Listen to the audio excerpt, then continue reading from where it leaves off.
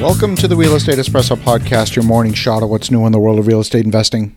I'm your host, Victor Menashe. On today's show, we're talking about market distortions, inflation, and the coming recession. That's right, the coming recession.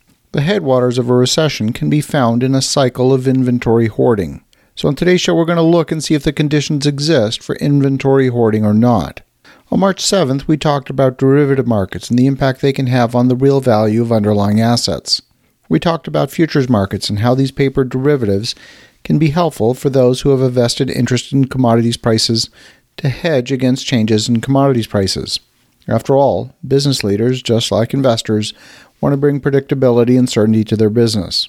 But we also know that software algorithms play a large role in moving large sums of money in and out of derivative markets in order to squeeze out small profits on each trade. And every now and then, distortions happen. Last year, we heard about the headline-making trades of companies like GameStop and AMC Cinemas. In both cases, the effect on the stock was the result of a short squeeze. This is when short sellers believe that the price of the stock or a commodity will go down. They borrow shares from a brokerage house on the margin account and then sell the shares, but they've got an obligation to buy back the shares and replace them before the rightful owner needs them. A short sale is a bet that the price will fall.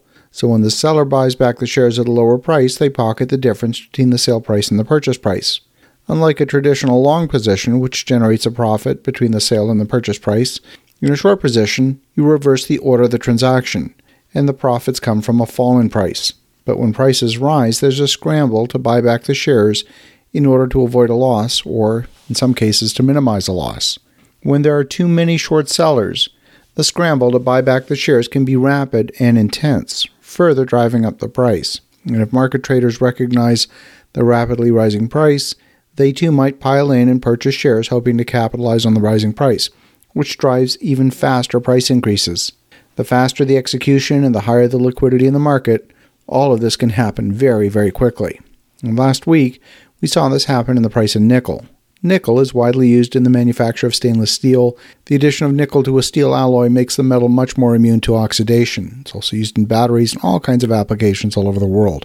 Nickel is also widely available all over the world. Russia accounts for about 9% of world production, similar to their share of global oil production. But fear over Russia's supply of nickel to world markets due to the invasion of the Ukraine resulted in a jump in nickel prices of about 30% in the span of a day. The short sellers who had to cover their positions scrambled to buy futures contracts, which caused a near doubling of the price of nickel in a matter of hours. Only then did the London Mercantile Exchange halt the trading of the futures contract. The price for nickel touched over $100,000 per metric ton last Tuesday.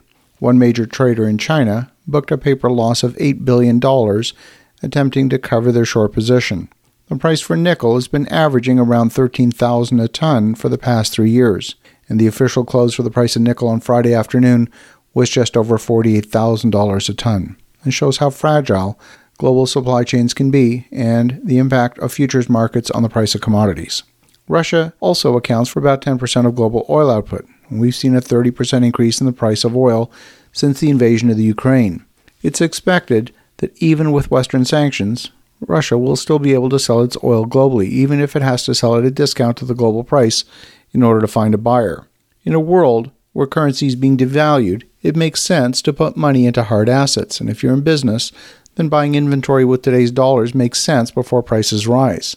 Commodity will be a better store of value than the cash. If you're in construction, you've seen a nearly 25% increase in the price of paint since the past year.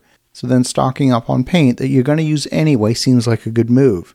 You doubt the price of paint will fall, so why not buy an entire year worth of supply? How about 2 years of supply? If you can borrow funds for your inventory at less than the expected price increase, buying now makes sense.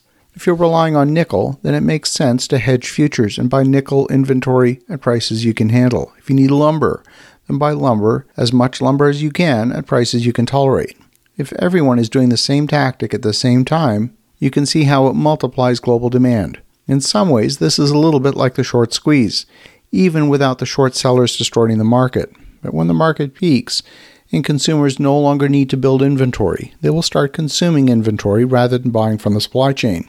At that moment, demand drops like a stone and prices fall dramatically. This dramatic swing in demand will trigger the next recession, which will be wider, deeper, and longer than anyone expects.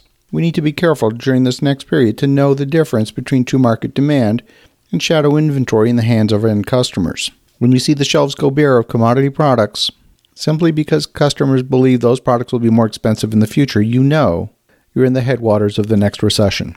As you think about that, have an awesome rest of your day. Go make some great things happen. We'll talk to you again tomorrow.